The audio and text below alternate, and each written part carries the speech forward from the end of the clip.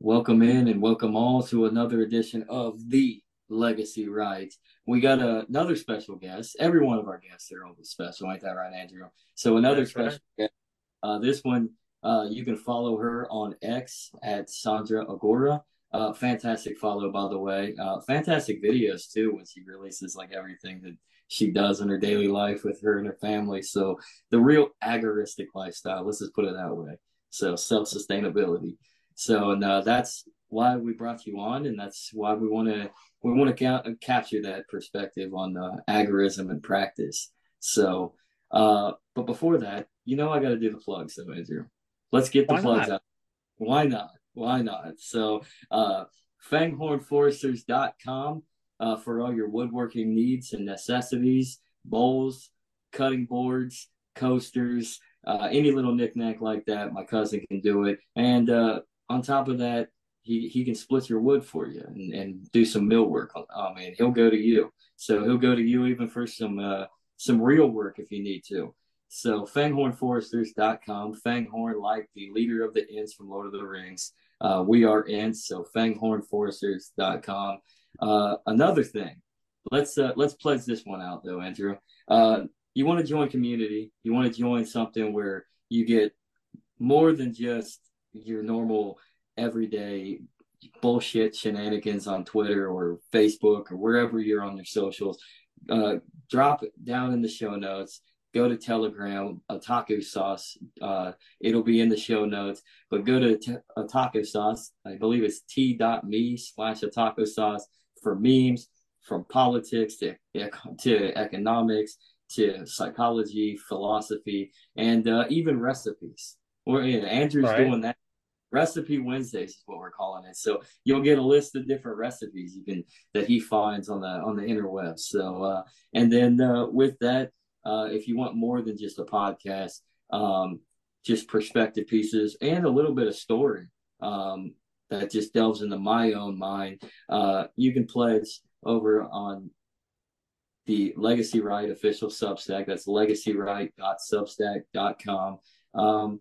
And you can subscribe for free or pledge for $5 a month. Help us out. Help us build this. Because anything that you would pledge is going to go right back into this podcast and try to make this movement a reality. But yeah, let's get to the show. So I am the legacy of Jennifer Ent Kaiser. I am Zachary Kaiser, Buckeye Zach, as Andrew would refer. This is Andrew Joseph, and like to welcome Sandra Agora to the show. How are you doing today? Or tonight, rather, for me. It's almost dark. Same for Yeah, Andrew. I'm doing great this afternoon over here. I'm down at my family's farm. So I normally live in northern Oregon. My family has a farm down in southern Oregon. So I'll come down here and help them out with stuff sometimes and train interns. So I'm doing great. Sounds Very good. good. You said Oregon, so are there? I've been really getting back into my Bigfoot and cryptid phase as of Oh, recently. yeah. Any sightings or any of the like with Bigfoot down there? That I feel like, Oregon has a bit of that, but it's very Washington. Mm. Washington Gorge area. Like they go nuts Mm-hmm. over there for that. I feel like I run into less people over here with Bigfoot. Mm-hmm. Hmm. I'm sure. I mean, they're everywhere. They're definitely everywhere. They're seen in every place, or at least the aspect of them everywhere. Broken trees, footprints. But Yeah. I Something mean, weird. Something weird in the woods around here.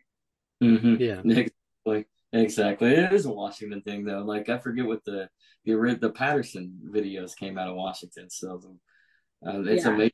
I mean, even today, it was done in the '70s, and it's just clear cut, and it's just amazing that they were able to catch something like that. And here we are, got our smartphones, can't even catch anything.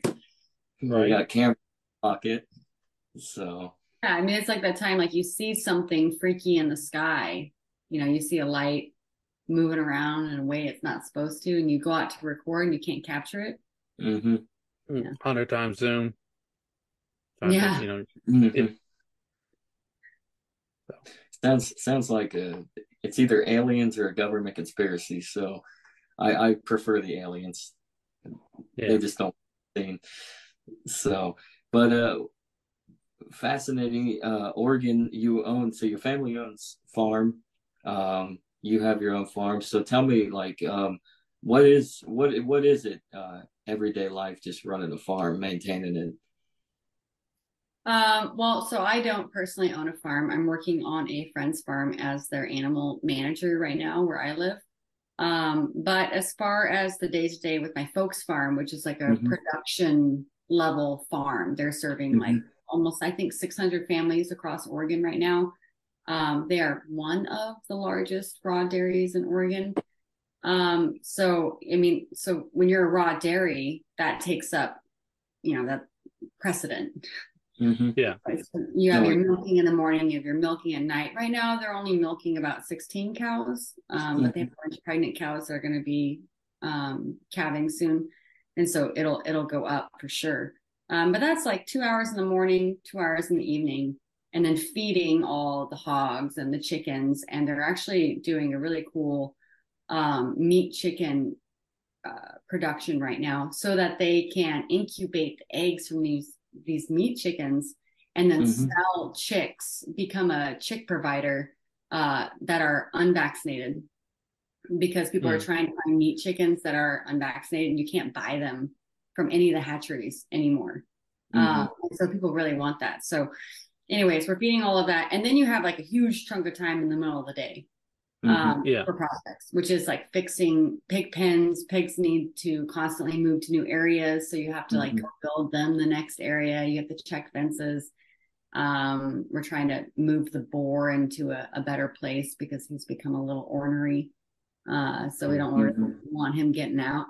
And it's just, a lot of times it is like controlled chaos, especially when dealing with animals. So you're kind of putting out fires all the time, but trying to like build for the future at the same time. Yeah. But you do the best you can, and it also depends on how many hands you have. If you're short on hands, things slow up a little bit. No, that's fascinating on just how busy. I mean, you constantly are. It seems like it's just never ending. Like it's always something for the most part. If you have enough people and you do things right, then there is Joel Salatin talks about this, and he's like a farming guru, amazing person. That at the height of summer, when it's unbearably hot out, you should have everything wrapped up to the point where you can have downtime. And that's family time, that's working on projects in the house or whatever. And then also after the fall harvest, in the deepest part of winter, you also have downtime. And if you don't get that, it definitely does wear on you. So always got to find some peace of mind in some case. Yeah. So, but I mean, it's but at the same time, it sounds like it's just better to be active. Period. So that way you don't have everything like weighing down on you, like real life in your mind, like yeah. So, but I too focused on the real life too. It's like that birth and mud and like it's. I think it's an essential part of the human condition that we're mostly missing out on, because there's all these problems in the world that are very interesting to focus on and legitimate, but that you end up looking at them through a different lens when you're dealing with real life stuff happening. So it's just like everything that goes on. You said controlled chaos, so like it's controlled chaos within your own realm, and then it's controlled chaos on the out realm. Sometimes you got to pick and choose what chaos do you want. It's like that's a good way to put it. It's like, oh, everything is falling apart out in the world right now, but I can fix this fence. Like I can get my pigs in. Like I can harvest food. I can butcher this cow. I can heal this animal.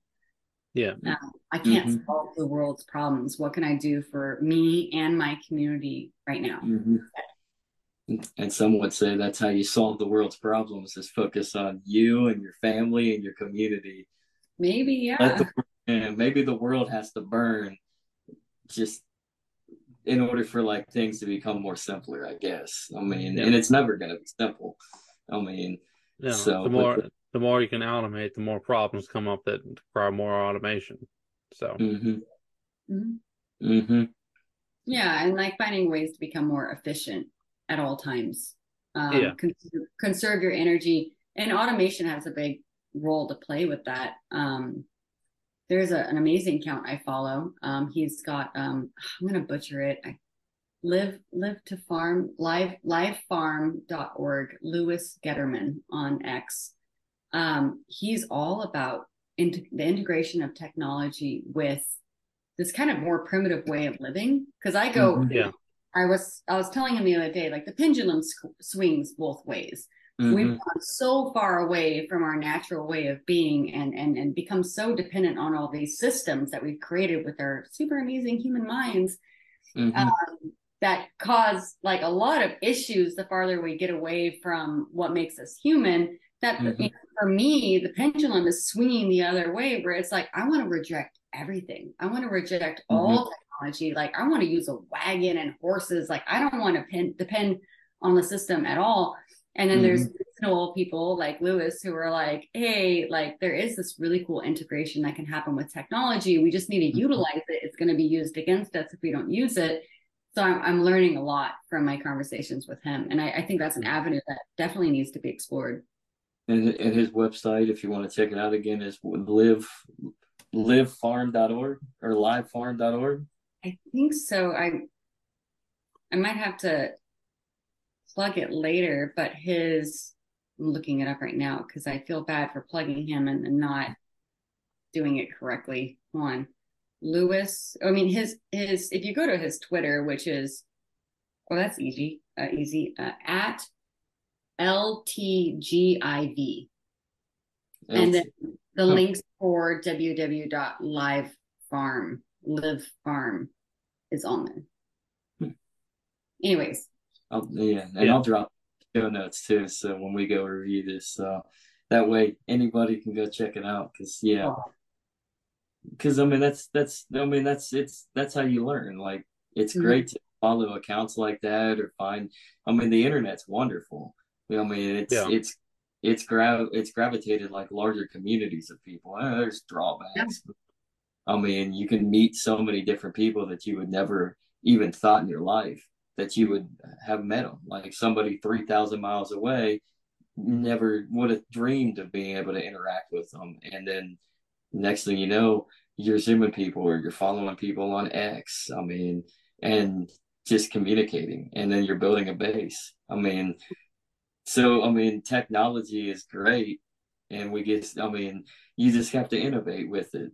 You can't forget that you got other things going on. Yeah, I mean that's one of the things that makes us rise above other species, our ability to innovate and adapt. And so there is this technology out of there, like let's use it. Like I got on X, I think in 2021. I only started using it this last July, and I've somehow cultivated this super amazing community. Like I don't know how I have an overall like 99% of the time positive experience on X. Like I found this really great echo chamber, that I'm constantly trying to break though. But it's been really positive, and I've made all these connections with people all around the country and the world that are interested in the same things and trying to do the same thing. And that's one of my big motivators, is trying to network and connect people with each other, because you could have the most amazing operation all by yourself in the middle of nowhere. And if things don't work out very well, you're a sitting duck. You have to connect. We're not meant to go it alone. We have to have. Well, speaking of sitting ducks, as we're talking about this, I remember seeing a couple years ago in the cryptosphere, there was some people who had live streamed their chicken coop, and they would, every time someone would send them a payment, they release a little food to the chicken, and it was kind of wild to watch. So, I don't know. I don't know. Would they not feed them unless people? Well, no. I mean, like they'd feed them, but like every time someone would send them a payment, they would feed them, give them a little extra food. What? Yeah. Give them a little bonus. Yeah. Kind of amazing. I've joked about instead of OnlyFans, we should have Only Farms and Oh yeah, just be like, video content of people doing like farm stuff. yeah, But, Running. Yeah. making money Mm, doing farm stuff, that'd be cool. yeah, that'd be fast. There's somebody running the Reaper right there in the background. Feeding the chicken, Mm-hmm. people are just smashing that button. yeah. For for more content, right? Instead of Yeah. this Oh OnlyFans. man. Although from what I've heard, I mean, I guess there's more to OnlyFans than I guess the porn aspect that it's become known for, I guess. But it Sure. that's the problem is like we've become so, I don't know, we've become so timid as a culture that is what gets everybody off. When in Yeah. reality, I mean, there should be more of a drive, and it's yeah. Mhm. Well, it's comfort. Yeah. Mm, We can complain all day about how like messed up America is and where it's going. We're so comfortable. We're so we, comfortable though. Like I'm complaining about having to like register my vehicle while I have mm-hmm, a vehicle to drive around and I have, I if I need to go get food, I can get food and uh we're so comfortable and pampered. And that's the dangerous mm-hmm, thing, yeah. Yeah, it because this is. what's that quote? I actually don't know who made the quote, but the soft men create hard times or weak men create hard Mm-hmm, times, Yeah. strong men, hard men, blah blah blah. I truly think that we are at the time of really good times. mm-hmm, And generally like weak people, weak men. And it's great. And it's like it's hard to make a big fuss about things mm-hmm, because is it that bad? Like maybe it's not. Like maybe it's mm-hmm, not time to like make a really big fuss. And then oh, it happened to us and we didn't make a fuss. And so mm-hmm, yeah, like people being comfortable, of course they want to sit in front of their laptop on OnlyFans, ordering takeout. That mm-hmm. that Yeah. ooh, why not? Yeah, or YouTube and a podcast series, or funny or adorable cats. So Yeah, I mean, I get stuck on YouTube Shorts. I mean, it's mostly like jujitsu. I've really curated my YouTube Shorts. I'm very careful. It's like gun mm-hmm, stuff, farming stuff, jujitsu. That's it. Yeah. mm-hmm, I have a friend that diversifies each account as one specific topic. So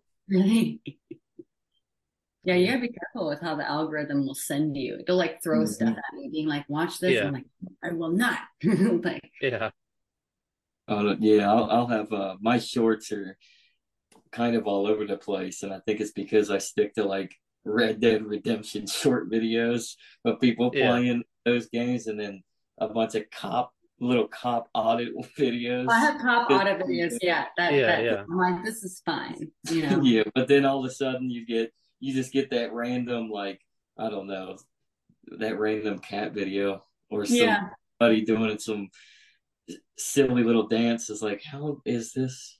What? I yeah. mean, funny. Sometimes I catch myself watching it. I'm like, watching it, and then I'm like, no, no, no, what have I done? It trapped me. Mhm. Too They've late. Now I want a cat. It's amazing what you can learn with YouTube Shorts, though. It's like if I want to sit down and educate my kids about the world or current affairs, I'll just like sit with me while we scroll through these YouTube Shorts. Mm-hmm. Yeah, Learn about jujitsu, and then Mm-hmm. next thing you know, it's like the history of American, some weird side story, American Revolution. Mm-hmm. It's pretty cool. It seems pretty harmless, but It seems pretty harmless, but then it's shrinking our attention span, sadly. But oh, definitely.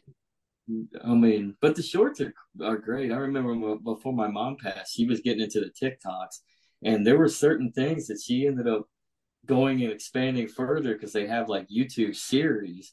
I mean, yeah, but she'd find recipes on TikTok that people would talk about. She followed a bunch of people that did TikToks for farmers. Speaking of farms, and we learned what is his name? He wears the ball cap. He does the I have drawing a blank, but he does stories of like different histories into like the weird and the unknown. Mr. Ballin. So Mr. Ballin's fantastic, but learn from him through like TikTok, and then he has his own podcast and YouTube, and he just goes through like different. He brilliant storyteller, but different histories of like different crimes and weird and strange happenings that have occurred in the history of humankind. So there's a lot of things that you can find. Attention span's a real thing. Like I've noticed that with Twitter. Like I like to post videos. I also post them to my YouTube, but it's just not the same engagement. But when and if I write something that's super wordy, then it doesn't get very good engagement because people can't read. But if I just write like a sentence of something that seems really basic to me and I just want to say it, then it goes off, or an image. Because that's where we're at. We have like 3 generations now with this sort of like immediate technology response. Yeah. So I mean, it's amazing that a meme can take off like that, but I mean, it really warfare is a thing. Powerful imagery.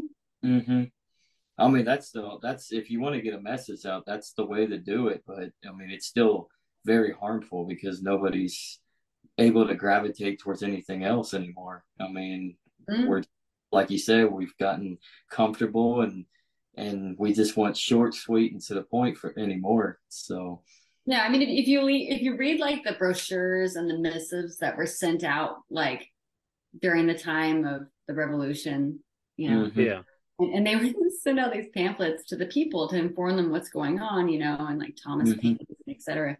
And like I'm trying to read that, and I'm like, it's so wordy and deep, and there's so much philosophy injected, and like referring to other like famous works by other philosophers, and people would read this. This was their tabloid. They would just read this and understand it and like be able to engage with it. And nowadays it's like I have to just make like a cartoon. And they're like, we did it, That's really the limited context. Yeah. And I do miss I don't know, academia is really cool. I think there's some really great things about academia if you can get in there and discuss it, philosophize and debate with each other. But it's not great for trying to reach a wider audience. And but I've also given up a long time ago on trying to save everyone. Yeah. It's not my problem. That's not my battle. I mean, who wants to read tomes on their days off, right? Yeah. Yeah, I mean, radical self-reliance, and then find people that are doing the same thing. That's it. That's it. Yeah. So speaking of self-reliance and sustainability, what's your take on how to gravitate towards I had it better in my mind, the question. What do you think is the easiest way for someone to get started into trying to be more self-reliant in their everyday life? Say they just live in like a little apartment. What can they do inside their apartment just to do little things like from growing just maybe some spices to something? Okay. That's a good question. Okay. So if you live in an apartment, you can't really, so you have to focus. You're not going to be able to provide for yourself, obviously, because you're in an apartment. So you have to rely on other people. So you have to rely on the relationships that you're going to make with people who actually are able to do the things that you need. So you need to have something to offer. And it really could be anything. And so this is where people are like, but I don't want to become a farmer. It's like, you don't have to become a farmer, but you do have to become self-reliant and then inter-reliant with a community that appreciates you and there's reciprocity. So yeah, you're in an apartment, but like, what do you do? Like, what's your job? Okay, like you work in tech. There's a lot of ways that could be transferred to people, especially in farms who are usually disadvantaged in that area. Or you're a stay-at-home mom in an apartment and you have a lot of time on your hands and you're just there at home. It's like, what's your passion? Like, do you want to knit? You want to like make stuff? Like, honestly, it's literally like find a niche that people need and exploit that and get it to people that need it, and then barter. It's, you focus on your number one thing, which is food. If you have food security, you're good to go on everything. If you can feed yourself and your family, you can probably withstand a war. It's far more valuable than bullets, guns. If you have food, these are the logistics that people don't think about. They're like, I have like 75 guns and a whole bunch of ammo. Like, that's awesome. Everyone should have that. That's awesome. Do you have comms? Do you have water? Do you have food? Where are you going to go? You're stuck in the city. How are you going to get all your guns out in the first place? Like, do you have a relationship with a farm that is going to, they already know you and they trust you. They're going to take you in, and then you have something to offer them in exchange for you eating their food. So think about things that you can create and you can do, or skills that you can increase that are valuable to other people. Listen, some people are going to have to get rid of that year's supply of toilet paper eventually. Yeah, there you go. I got so much toilet paper. Let me know your farm. I will share. That'd be such a high commodity. That might just turn or like stockpile cigarettes. Like hand sanitizer. Yeah, whiskey. Like, you're good to go. If you live in an apartment and you don't know what to do, just start buying whiskey and cigarettes. And you're going to be fine. But no, as far as like self-reliance, like, honestly, if you're in an apartment in the city, then you need to be working every day, all day, towards getting yourself out of that situation. And they would already know. Like, if you're already thinking about that, you would already know that this is not fit into the goal. But a lot of it is just getting out there and making yourself uncomfortable and meeting people and going to farms. A great way to start, because people are always asking me, well, how do we find farms? Like, I live here. How do I connect with a farm? And I always say, just go to realmilk.com and they have a raw milk finder. And you don't need to be into drinking raw milk. It's not about that. It's that these people that are producing this very regulated, pretty illegal, depending on the state, food, they're already kind of going to be on the same wavelength as you. And so and they're probably producing a lot of other stuff, or they know other people. So at least like start there, and secure your food. And if you don't have money for it, a lot of these farms want labor. They want volunteers. They want help. Like, go there. Or they have an internship program. Awesome. Go live there for 3 months. Bring your families. Learn all these skills and then apply it somewhere else. Well, let me ask you something. I don't know, about a year and a half ago, there was a TikTok trend of people destroying farm products like milk and stuff like that. Do you know anything about that? Like, giving some context about that? Like what? They were being instructed by the government to destroy food and stuff like that. That was a year ago? That's legitimate. I think that was about a year and a half ago. That's interesting. I mean, the war on real food has been going on for 50 plus years. When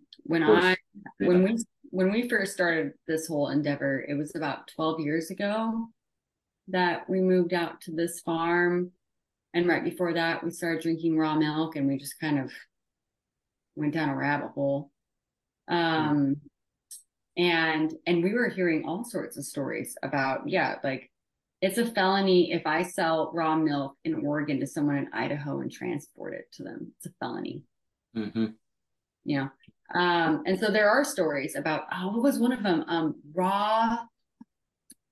There's a famous farm raid, Rawsome Farms. They got raided for their raw milk a long time ago.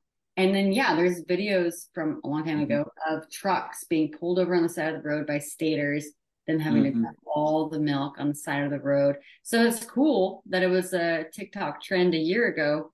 I wish people would pay more attention to this. A good friend of my family, Mark Baker, he's with Mark Baker's Green Acres. I always get it wrong. He's in Wisconsin or Michigan.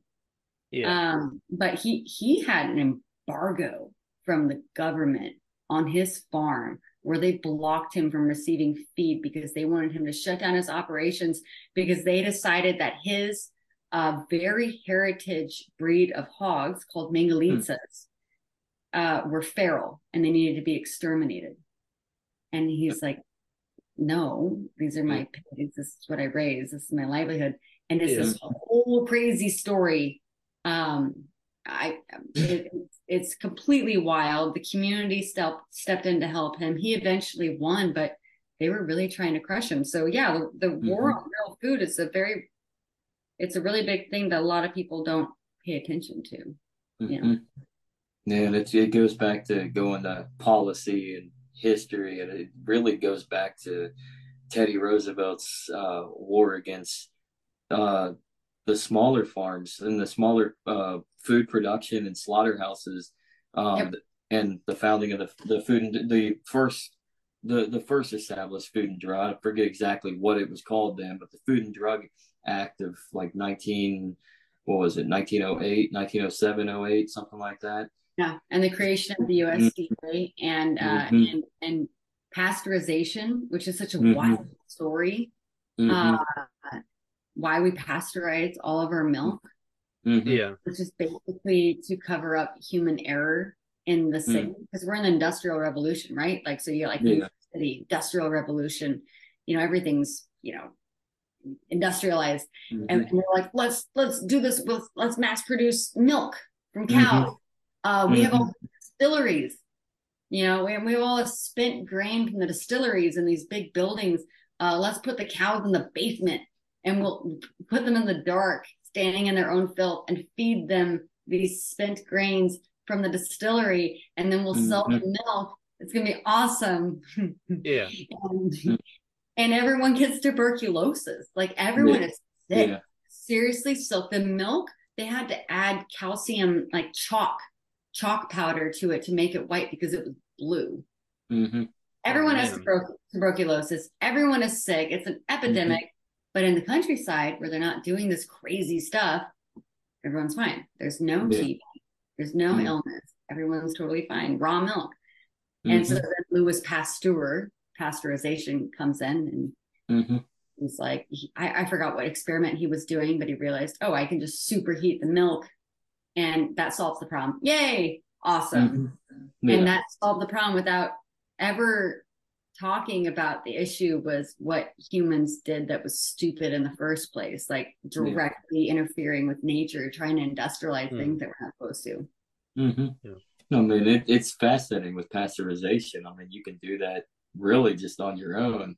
I mean, if you really want pasteurized milk, find a dairy farmer or somebody who sells raw milk and buy it and pasteurize it yourself if you like. That way you take the middleman out, the USDA out. You take the supermarket. Personal responsibility. If you're worried about salmonella or whatever, don't eat raw meat. Cook your steak to death. That's your choice. Restaurants are actually doing that really well. They're like, this is raw. If you eat this, here's a disclaimer, you might get sick. That's working really well.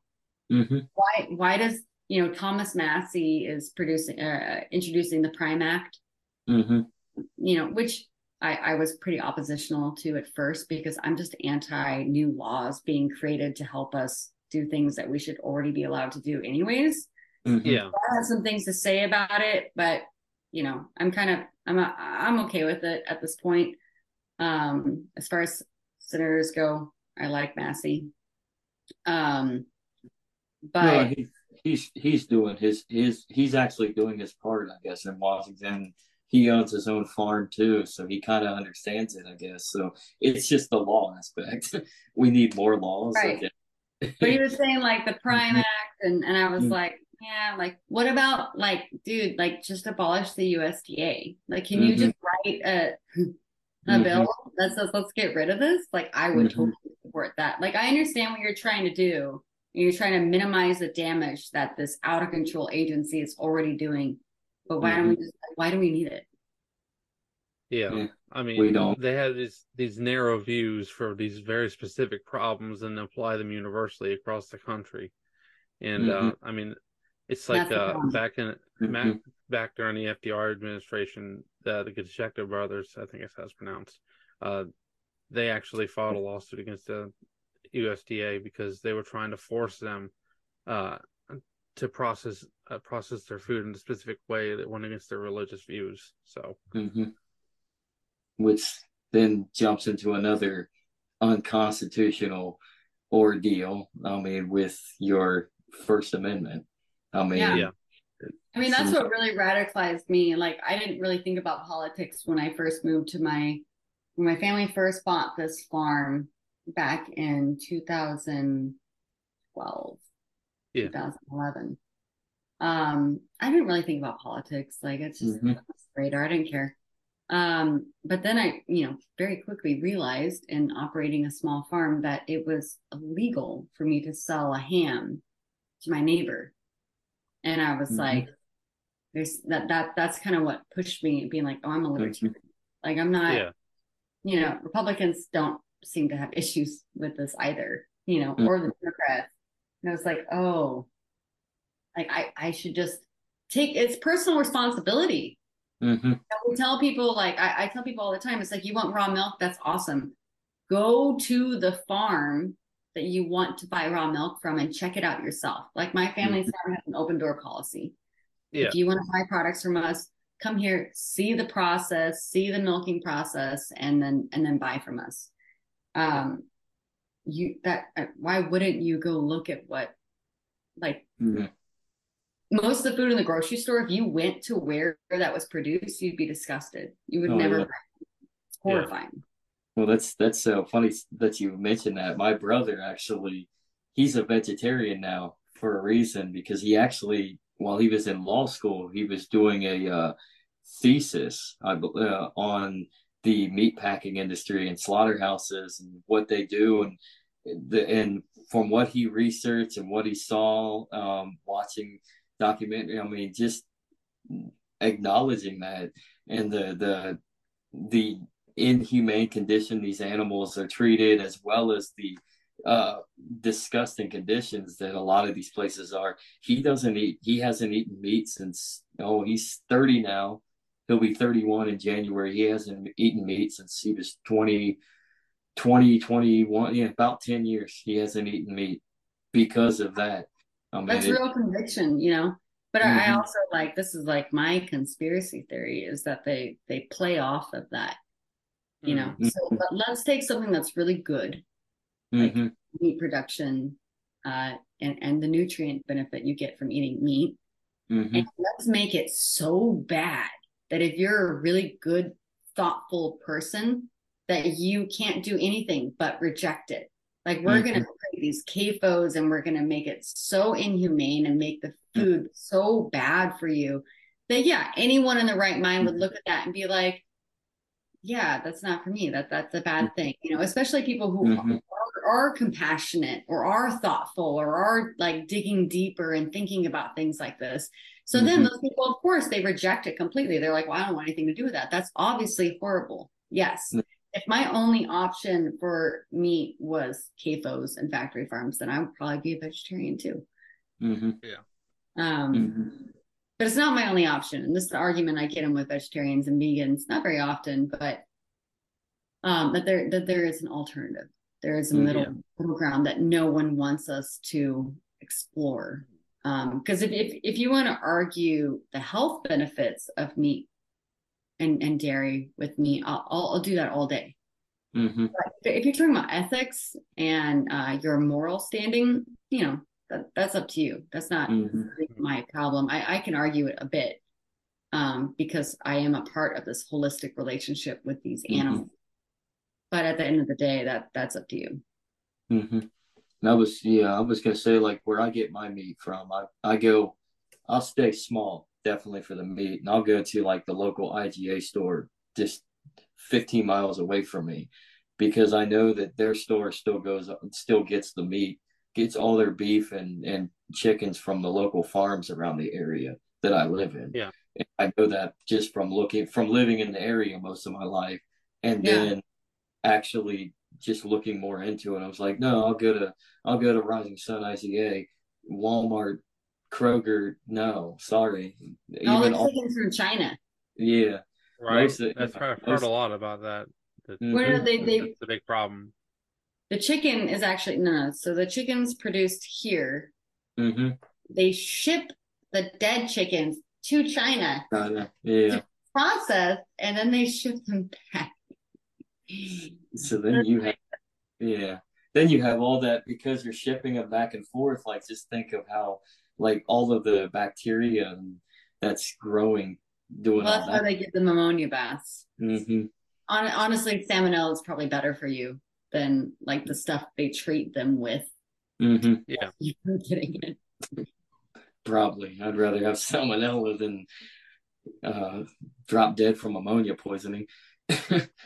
So, but I mean, it is what it is. I mean, we just got to break that cycle, I guess. So, Yeah. I mean, and I try not to be judgmental. I have been in the past very high and mighty, like on my pedestal about you should eat this and this is what you should be doing. And if you're not, then you're stupid. And I've gotten a lot calmer about it. Like I'll eat out. I don't mm-hmm, know what I'm eating, but I'm out. I didn't prepare. And you know what? The human body is an amazing filter. And mm-hmm, I'm just doing the best I can, making the impact that I can in mm-hmm, my community and trying to educate people. So that's the mm-hmm, only thing Yeah. I can do. If people come to me, I'm not going to go out there and stand on my soapbox and lecture everyone about how they mm-hmm, should be living their life.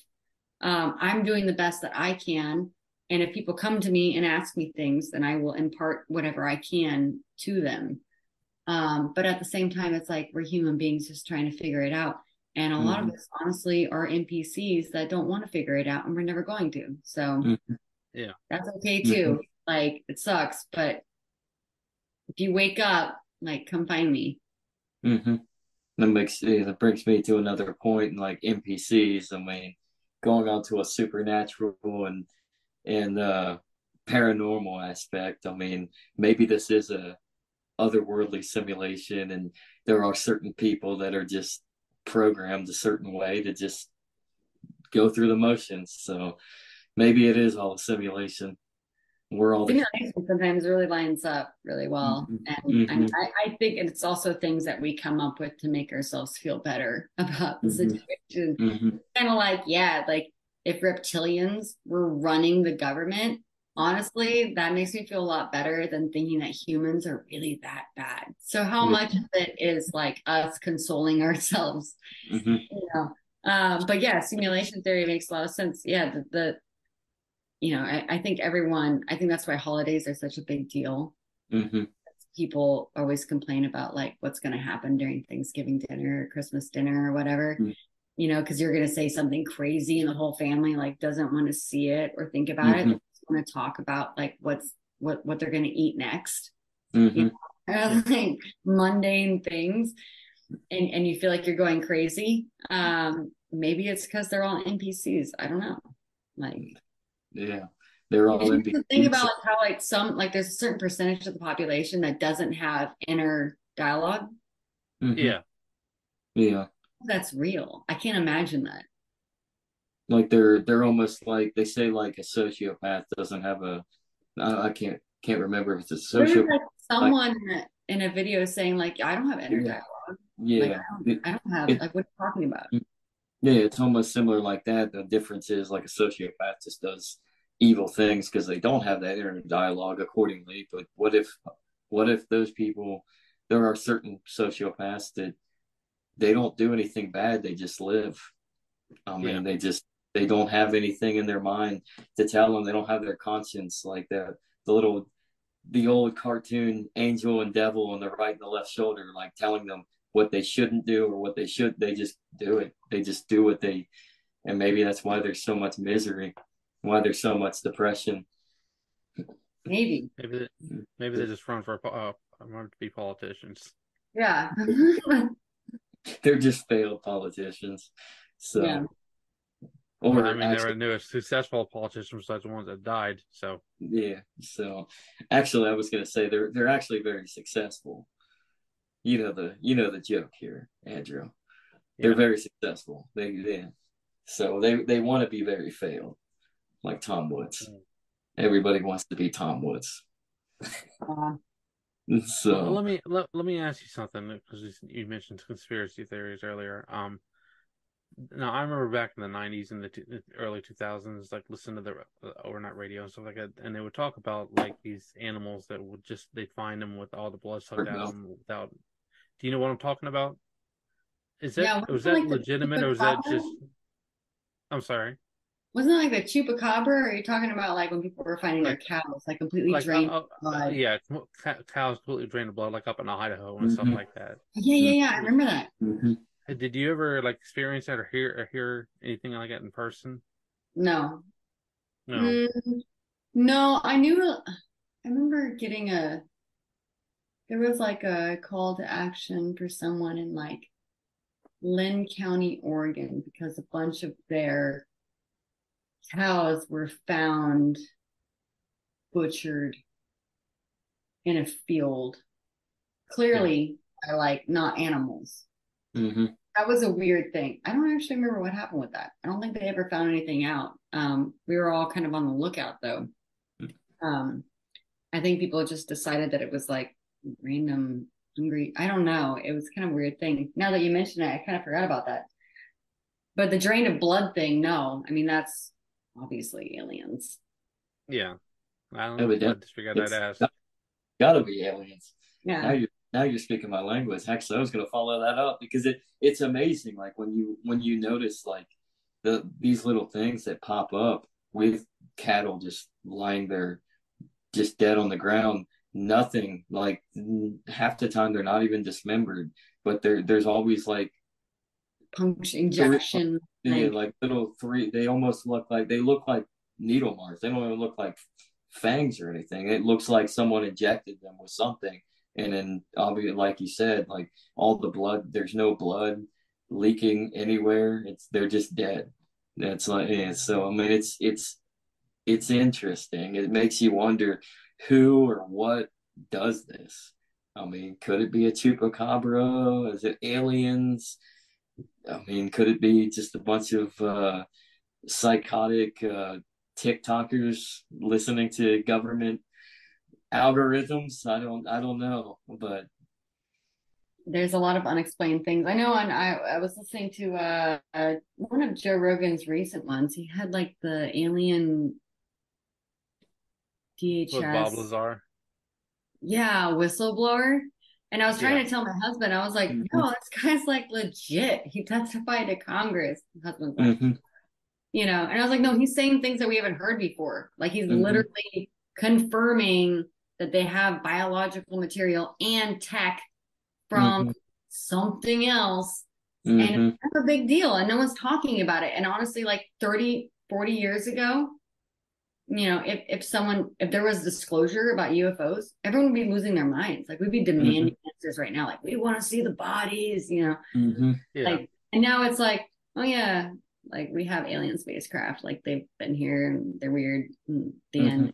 And we're like, oh, you know, But it's I think a lot of that is, I mean, the comfort aspect, and then we're just built different now because of like the mass cognitive dissonance and the manipulation, and then of like I mean, look at the shows that we're like the longest running show at this moment with aliens is Ancient Aliens. So yeah. now it's like whatever. I mean, But that's what my husband said. He was like, well, when they say it's real, it's no longer interesting. They're like, yeah. yep, it's real. Like, because they denied for so hmm long. And then they're hmm like, yeah, it's a real thing. And everyone's like, oh. hmm I mean, Anyway, so, like, yeah. what else is on? hmm Yeah. I mean, you had at one point you had like you had the Majestic Eight. I mean, investigations back in like the 50s and the 60s.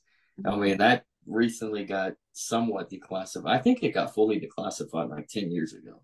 But declassified, obviously redacted on a lot, but I mean, and that's known. But I mean, anything else that's they're actively, if you watch the news, like they've actually been actively like saying aliens, they're real. I mean, and The you start Pentagon has wondering released why. videos. Mm-hmm. Yep. Yeah. Yeah, the It's Pentagon or like, the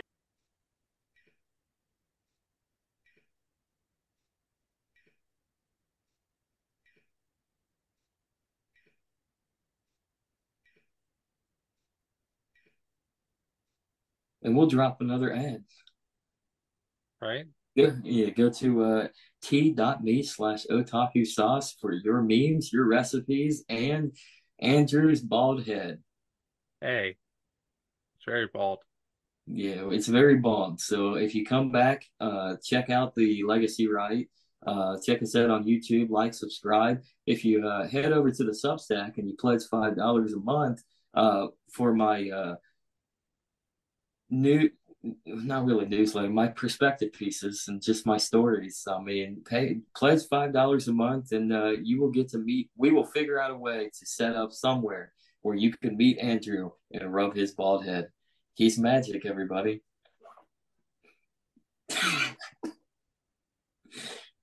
So, Yeah, but I'm not pushing it. You don't have to. I mean, no, it'd be nice. It'd be nice. So, well, but we are back.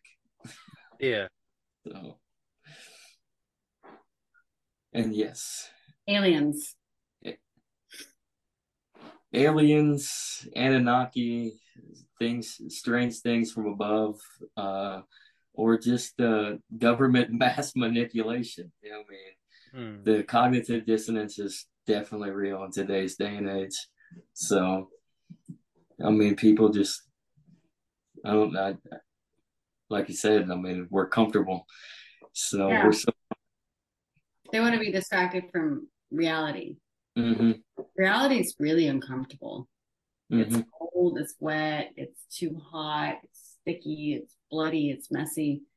Like, and then that's my fear is people getting farther and farther from what makes us human, which are the hard mm-hmm, things.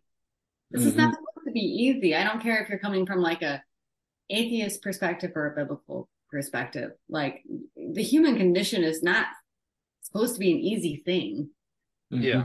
That we're supposed to feel all of these hard emotions and go through hardships and challenges. So whenever anything is like advanced to try and make the way easier for us, I just think about that. I don't know if it's a Pixar movie or Disney, but Wall-E with Hmm. like, mm-hmm, the humans and their pods and they're like mm-hmm, been in space for like 1,000 years because they destroyed the earth or whatever. mm-hmm, And they're just like drinking out of like eating out of straws mm-hmm, and just like they can't even walk. And that's kind of horrifying. Like when I think about like advancing technology and like going into space and stuff, it's mm-hmm, like that's cool, like the spread humanity throughout the cosmos. But at the same time, it's like, what is that mm-hmm. then? Like Yeah, I'd rather. putting your If, feet on the ground. mm-hmm.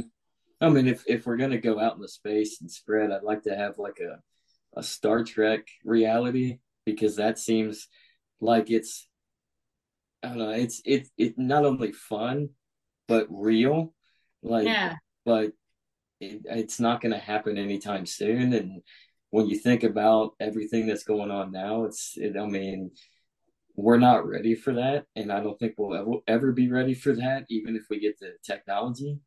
I mean, and like you said, I mean, just to be able to set foot on solid ground and Yeah. walk. I mean, that's the basic aspect of the human condition is to experience life and the smells and the textures of Earth. I mean, to feel the breeze, and then what are you going to do on a space station or on the Enterprise D? I mean, breathe artificial recycled air so you can survive. Walk around a ship concealed in a vacuum and hope that everything is maintained properly. I mean, Yeah. there's. Like how terrifying. Like being on a plane is weird Mm-hmm, enough. Like I'm in a mm-hmm, cylinder in the sky flying, made by humans. Hopefully it works. I guess like the idea about space travel is like new frontiers, like that's cool. But it'd be nice if we like utilize the resources we have here correctly in the first place, which we're not doing. You know, I'm not a climate change person. I'm not a deep overpopulation person at all. But I do know that we are like totally underusing our resources and overusing area. You know, which is to the detriment of people's liberty and independence. Like all, you know, like government monopolies with corporations like Nestle buy up all the land in Africa, pull the water out. So all the farmers that were farming, totally farming for a long time, now they're living in this very dense, overpopulated city that's garbage. And then they're like, we're overpopulated. It's like, no, you guys created the problem. You know, reaction solution. Like, I don't know why people. I can't understand that. I think Ronald Reagan had something to say about that. Ronald Reagan of everybody, really, and had something to say. He said, "Government is not the solution." Or no, how did the saying go? Andrew, government is not the solution; it's the problem. No, it didn't go like that. But that makes sense though. Yeah, something like the government. Yeah. The government is here to help. Yeah. Yeah. I do know that. Yeah. Oh yeah, never trust the government when it says that the government is here to help. Yeah. So. Yeah, I mean, it always goes back to centralization and things being too big, like the U.S. too big. Yeah. You know, if you want to regulate within your community with people that all agree, because they're in your tiny little community about what products are given to your neighbors, that's your choice within your area. That's agorism. That's a functional marketplace and agreement within people that actually impact your life and you impact their life. And if you don't like it, then you move somewhere else. You know, and that's the biggest issue is that things are just. It's just too big. So when I run into like libertarians that are globalists, I have a really hard time with that. They're like, oh, we have globalization. Like we need, no, we need to make everything so small, so small. You know, 100-person, 250-person communities that are totally self-reliant. And then they can do this awesome trade with this other community, this other one. You don't need to create some big monster that rules over all of them that doesn't know anyone in any of these communities or have anything to do with it. Context versus content. Yeah. So, and I think the interesting aspect of libertarian globalism, I think the idea of it is kind of okay for what we're already set up as. They're more just less intervention, like militarily, politically, and more free trade. I mean, so I guess that's a fair like fixer upper right there. But they're thinking too big. They're thinking too broad. But they're also thinking present right now. I think a lot of them. So, but yeah, I'd rather it be better to have. I mean, 50. I mean, this country's 50 states. Why not? Instead of one United States, you got the setup right there on a large 50 different countries. Well, why can't we do that with 50 different counties in each state, all self-reliant and governing of their own? I mean, and then it goes to the smaller. Then towns are more independent from the county. They're supposed to be, because we need roads. Because we need the roads. That's right. It all goes back to the roads. Damn those roads. Go back to that cobblestone. Who's gonna put that cobblestone down on our roads? I mean, I forgot who said it, and it's like the cap, the perfect number cap for a community is like 250 or something. And when you get bigger than that, then politics and social relations start to break down. And I think that's fascinating. Like, what if you just had like millions of these little 250? They're not going to like amass an army big enough to like take over the other community. They're just like doing the thing and are trading with each other. And it's like, this is the sheep community. It's like a biome. Like, this is where they raise the best sheep, and we trade with them because we love their sheep. And like, we do this, and like, I don't know, like, I don't, but what I'm asking for and the lens that I'm looking at things is, it would require a complete destruction of everything that we know. So it comes with we're not there's no like moving forward into that. And that's what I realized, was that we cannot move forward into greater things through our political processes anymore. Like, I was involved in politics. I worked on a bunch of campaigns, very into politics, and I just got burnt out because I was having these realizations, being like, humanity doesn't progress backwards, and a lot of the solutions that we need are behind us that we can go back to. Politics will never take us there. It only wants to march forward. And I can't be a part of that. I don't, we can't get to those solutions by marching forward. And, well, I look at it like this: like, anybody that gets into politics, they get into politics for two reasons.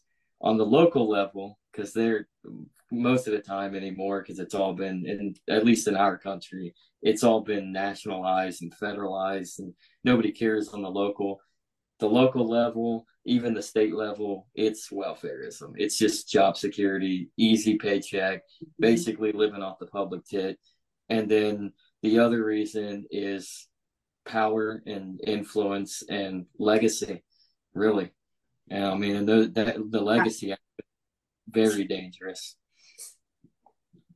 Legacy, but like, I remember wondering about that. Like, okay, like, let's say you're a really powerful politician.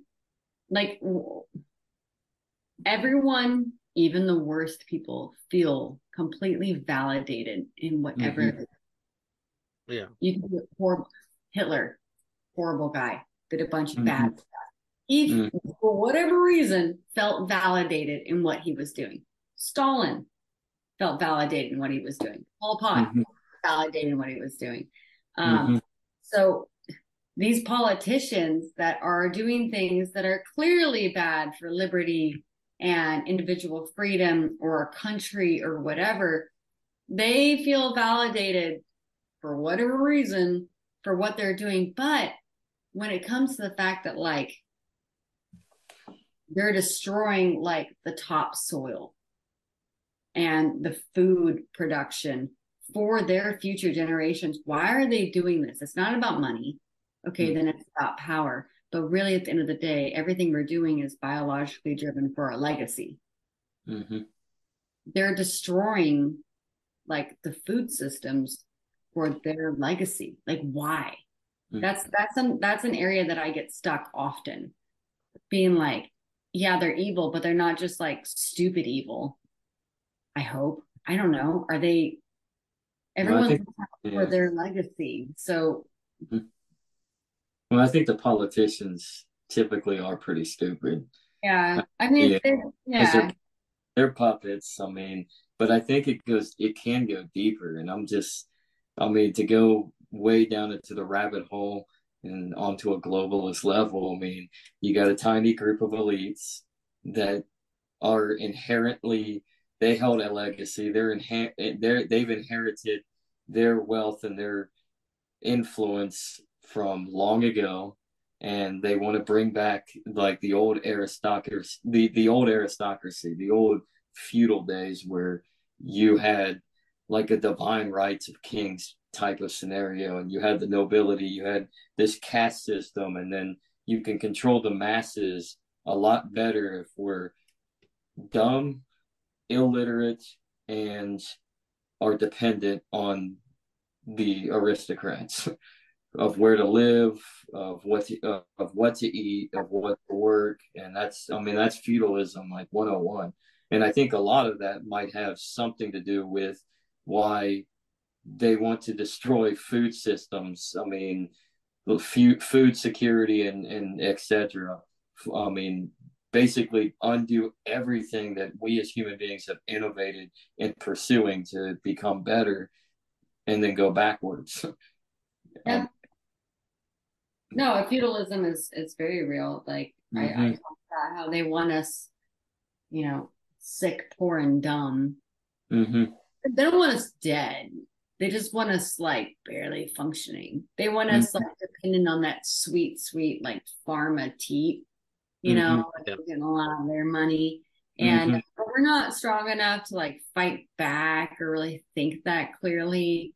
But we're still showing up to the grindstone. We're still working. We're still paying our taxes, Mm-hmm.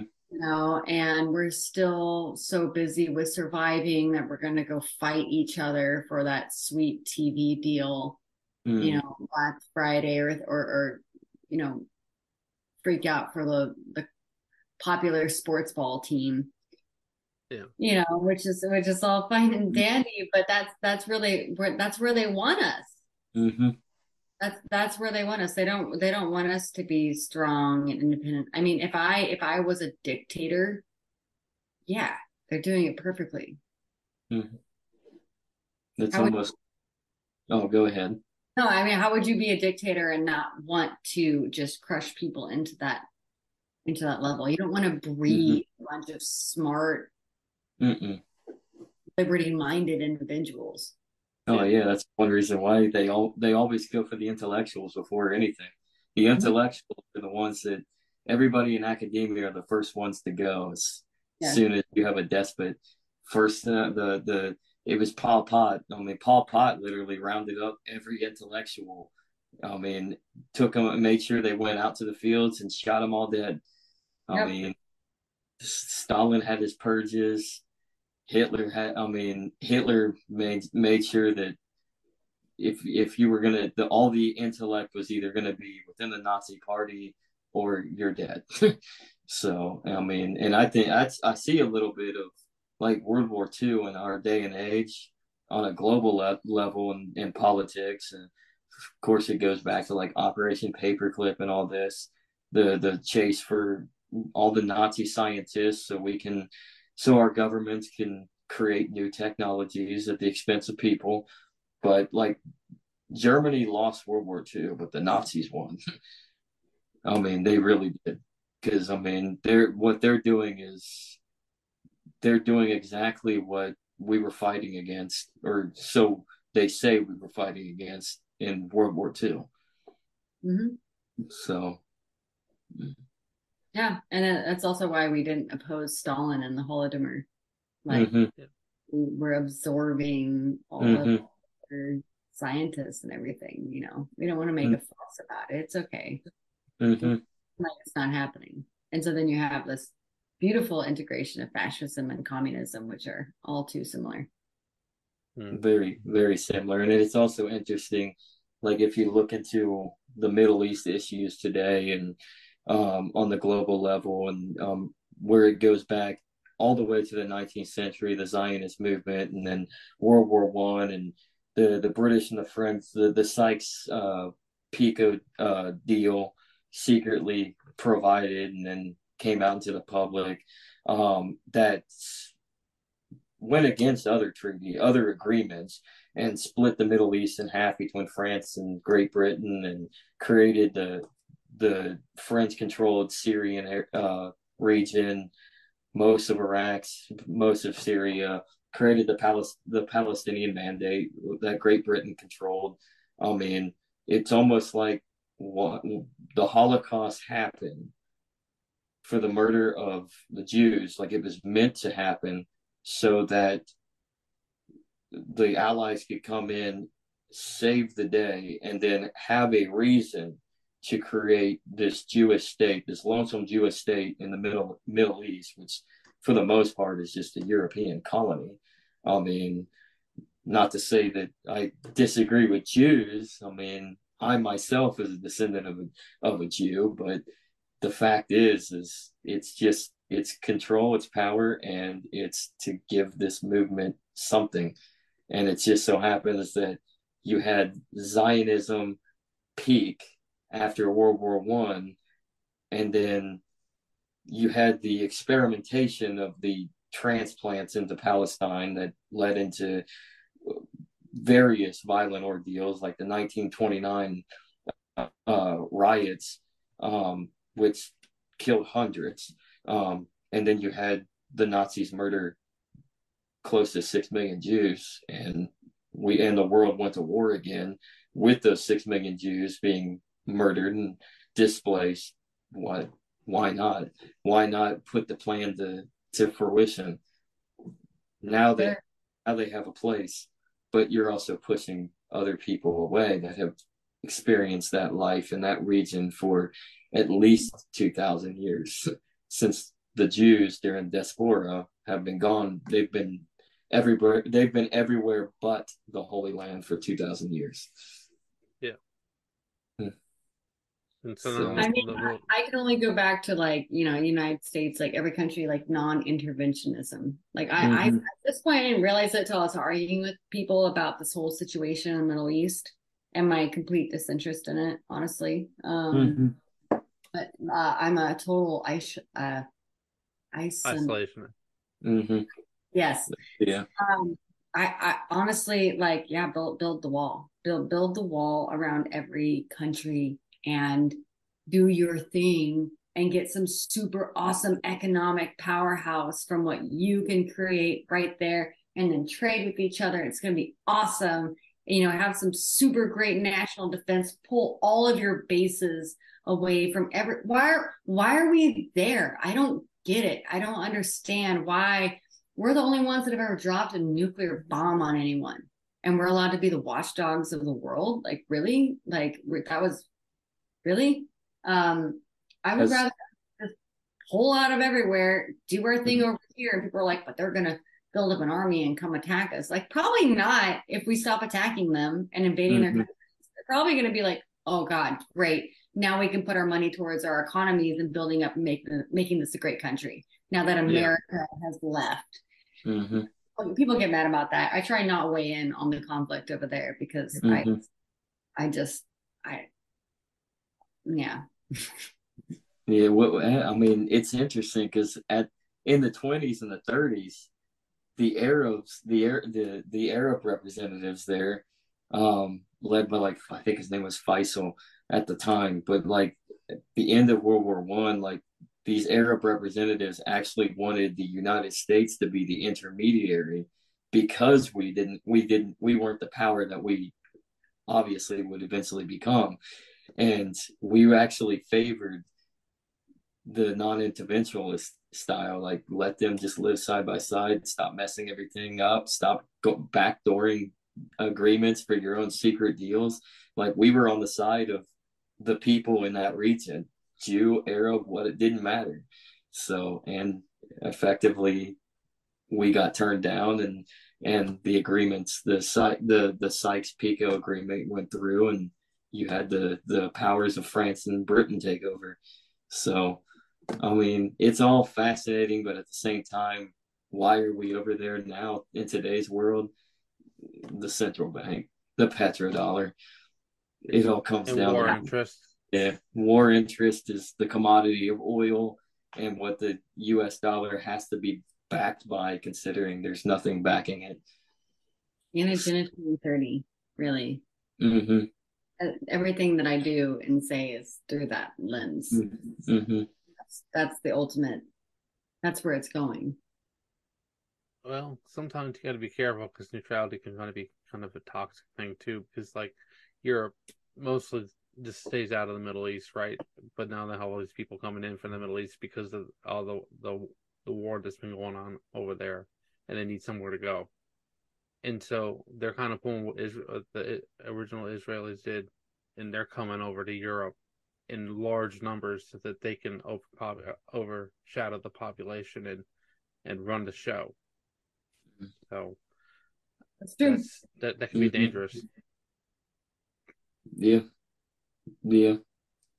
I mean, that's what I like the idea of isolationism, and just let me just deal and let me farm my memes on the internet and run my house in my 1-acre lot in Indiana, so and just maintain.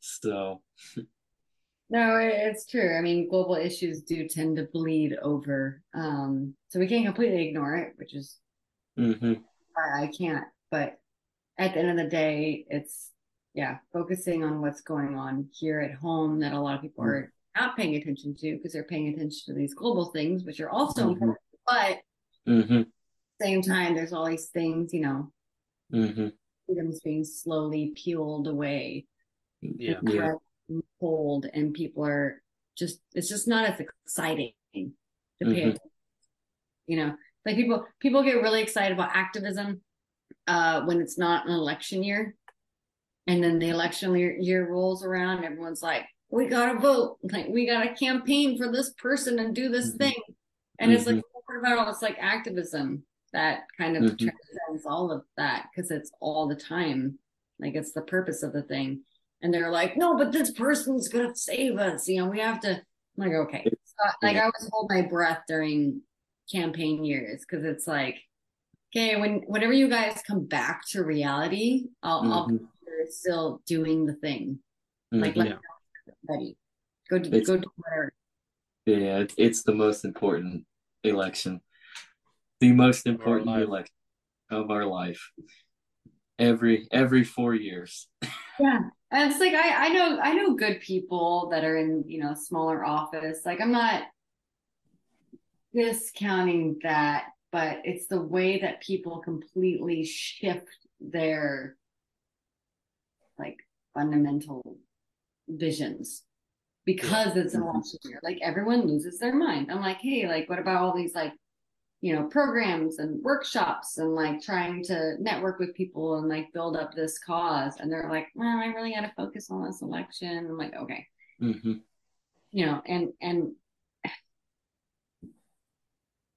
yeah, I've gotten to the point now with politics that I don't think that it's the solution. No, never was. It's always been the problem. So, well, one final question for me, and that's we'll go into the deep dive of wanting your perspective on how do we get away from politics. So what is the best way to get people to understand that maybe we shouldn't be voting our lives away? So and shifting away from that into a more anti-political structure. Okay. Yeah. So I did a lot of protests and rallies and like flag waves and like all sorts of stuff during 2020, 2021. And I realized through it that I was doing exactly what the government wanted us to do. It's cathartic. You go out into the street and you scream until you can't scream anymore. And then you go home and you pat yourself on the back and you say, yay, we fought for liberty, and that's it. And it's a really safe place for you to be put to go out there and to protest and yell and rallies where people say things and people are like, yeah, but it's not functionally doing anything. The same thing with voting for people. I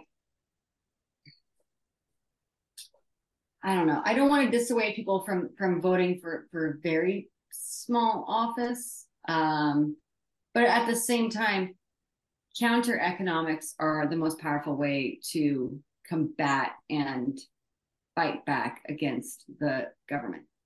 If you can no longer depend on them for services that you need to be able to fulfill your life, you're in a very powerful position. And being able to set up your community in ways where you don't have to depend on the government is far more powerful than voting. The more people that you can put into your network where we're not going to use your schools, we're not going to use your hospitals, we're not going to use your police or your security systems, we're not going to use your banks. Like it's all of these are human creations. We can create them again, and you can do it on a very small scale. And I know that there's still dependency on the systems, especially like the medical ones, but there's also ways that you can disengage. You don't need to go all your well baby visits. Maybe you should look into home birth. Maybe you should look into getting food from your local neighborhood farm instead of going to the grocery store. Like at least explore those different avenues and see what you can do to divest from the government, because we learned in 2020 how they could just strangle people, by blocking them from things that they need that were essential. Just like people were doing maskless shopping. And I was pretty adamant during that whole time that was a waste of time. These are private businesses. They can do whatever they want. Like, we do not need to go in there and demand that they serve us. Same thing at school board meetings, demanding that they let our kids back in school. And then it was like, wait, why do we want our kids here in the first place? Same thing with hospitals, saving people from the hospitals that honestly created, from their interventions in the first place, they created the entire situation in the first place. Yeah. So there's a mindset and a cultural shift that needs to happen that not everyone's ready for, and that's okay. But yeah, figuring out how you can divest from the system, actually create interdependence in your community is the most powerful first step. Yeah, it's all about options. Well, I have a two-part question, just real quick to see your perspective before we wrap everything up. First part is Roger Ver from who runs Bitcoin.com and big in the crypto scene. He said he became a real American when he left. What do you think about that? Do you think that's an option for people? He became a real American, so he became an expatriate? Yeah. Yes. That was his big quote, was, I became a real American when I left. That's kind of butchering it, but I mean, it's just a short quote. So, like, he could really appreciate American values after he left, or like he was allergic to the way that the politicians were manipulating and abusing people, and so the American legacy is divorce. So he divorced America. Go ahead. It doesn't matter where you live. Like, America is a grand experiment. It had never been done before at the time that it happened. The founders, I think, had good intentions. I think it was a really beautiful idea that they came up with. And clearly it became corrupted along the way. And I don't think that an original American vision was ever allowed to actually come to fruition. It's a really cool thing. A lot of other countries have their own battles that are being fought, and people that also want their own liberty. You can have American ideals or liberty ideals from any country, regardless of where you live. And it's interesting. I mean, if I can bring that up, because another guy that we follow, his name is Andrew Henderson with Nomad Capitalism, and his most famous saying he always says is, "Go where you'll be treated best." And it's interesting to follow up on that. A lot of Americans are going down to Mexico. I mean, if do you have anything on that, on why you would think that would probably be the case? I mean, I kind of understand a little bit, but I want to get your perspective on that as well. I mean, if you're coming from America to a country that's third world or less than America, you're going to be in a better position in that other country than you will be in America. So then money really is an avenue to freedom. It really is. That's the ANCAP perspective. If you have to generate your own wealth, then you can generate your own freedoms as well. So yeah, that I think that's why you would do better in a different country. Well, he basically asked the second question I had, so. Well, go ahead, Andrew. Phrase it. That was basically the question. The second part. Oh, yeah. Was it really? Oh well, yeah. I'm stealing your time. We think too well. Yeah. We think way too well. Say it, and we could edit him out just so he doesn't steal your thunder. Okay, yeah. There you go. Just edit me out and make it sound like he said it. So, but actually, speaking of bringing up Roger Ver, though, I know that Andrew, he always likes to bring this up in every one of our episodes. So if you want to, Yeah, I know you want. I know you're dying to bring something more up on the cryptosphere. You mentioned it a Oh, little. well, I just didn't. Are you particular in cryptosphere? Do you know much about it, or are you just kind of an outside watching from the outside? You're asking me? Yeah. Mhm. Oh, very on the outside. Very. Mm, Yeah, I have only so much room in my brain for right. things. Yeah. Mhm. Well, maybe another conversation down the road. So, Definitely, definitely. And if you want to follow each other and you can get with Andrew. He can teach you so Yeah, much on I would crypto. love that. I would So love that. Yeah, yeah, I he's just sure. don't like. Yeah, I know if I embark on that and try and like teach myself, like I'm very I have what's it called? Hyper focus. hmm Yeah.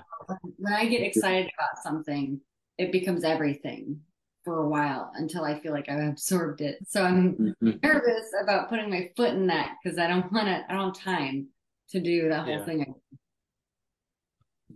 Yeah, no, that sounds like something y'all need to get with each other and Andrew, he knows so much. He's been into the crypto since the beginning for the most part, so he can definitely Since that was $17. yeah.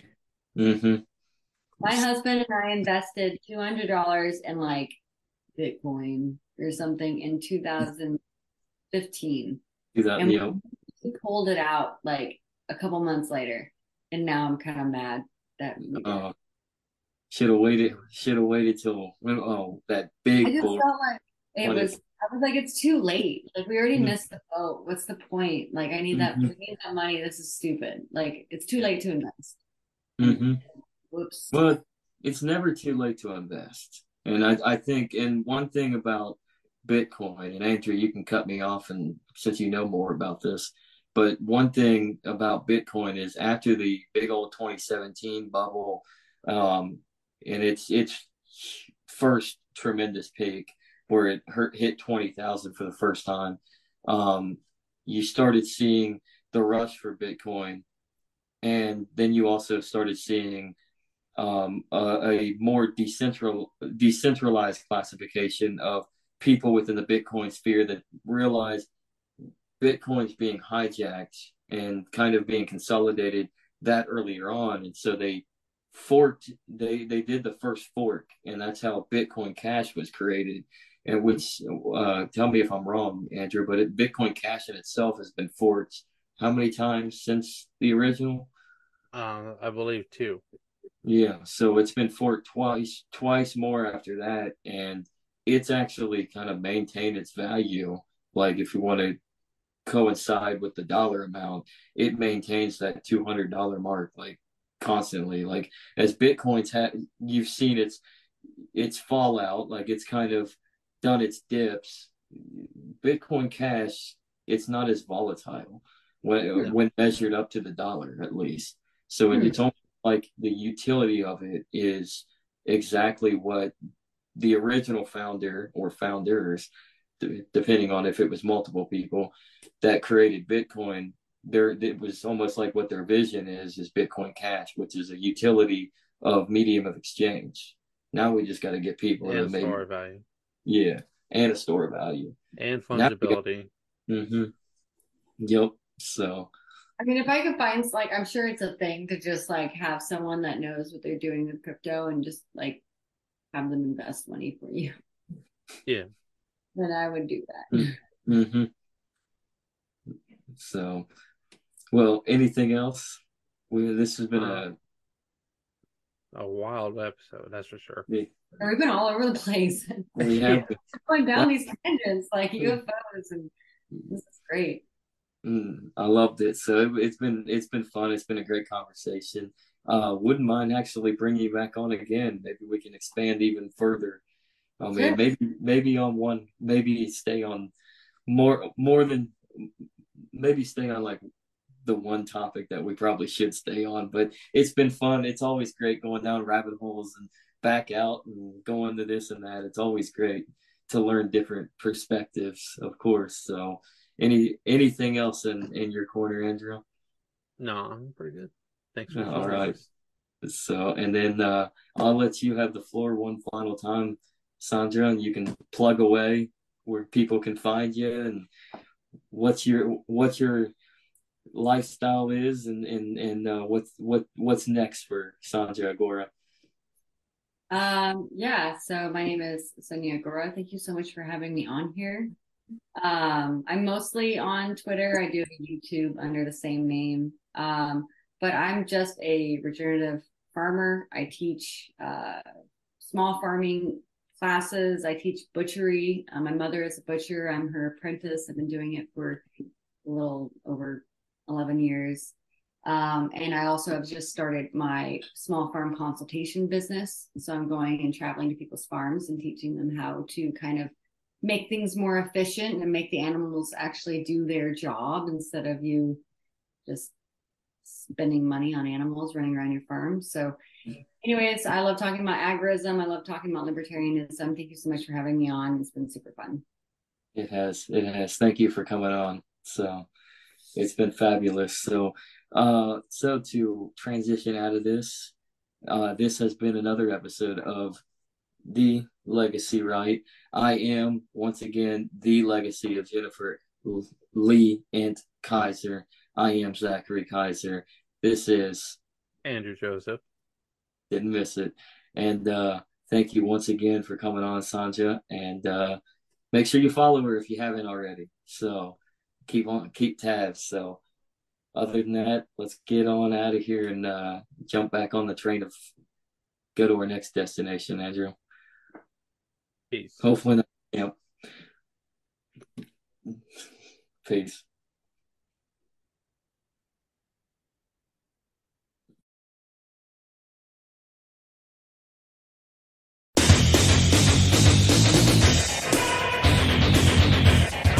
Good evening, ladies and gentlemen. I'm Pete Okerlund, and I'd like to welcome you to WCW Nitro.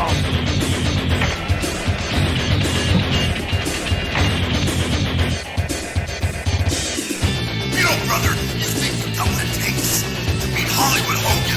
Watch him climb in the ring and try out the largest arms in the world. Oh, stop. You want to wrestle an inch more Ric Flair, you gotta be able to walk that out and style and profile. Woo! You really think you're ready for a spin? You really think you're ready for the Scorpion Deathlock? You think you're ready for a fatal encounter? This is why they call me the total package. Do you have a pain threshold to withstand the torture rack? Let's find out. Hallo, hier ist Alex Wright. Wenn ihr High-Flying Wrestling Action wollt, Spinning Sidekick, Top Turnbuckle Dropkick, dann nehmt mich. Der Sieg ist euch sicher. Ich verspreche euch. Oh yeah! Watch the flying elbow drop off the top rope. Not only beat people 1, 2, 3, but I hurt him real bad. It only takes one of 1,000 holes. I think you're man enough for the challenge. You better be ready to wrestle, because you know, when you get in the ring with Eddie Guerrero, it's going to be high-flying and exciting.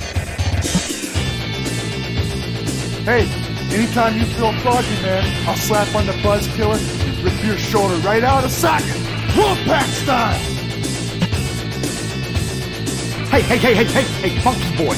Like there's a choice here? Good God! Pick the man with a plan. Pick deep.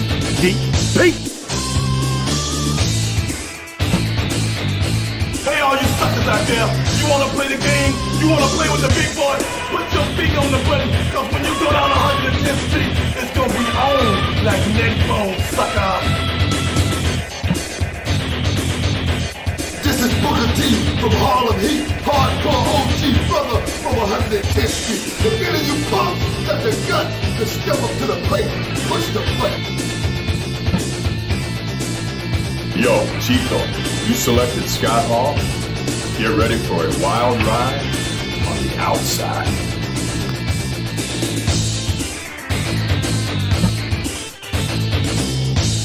Hey there! How'd you like to get power bomb? Come on, pick me. I'm begging you, pick me. Please pick me.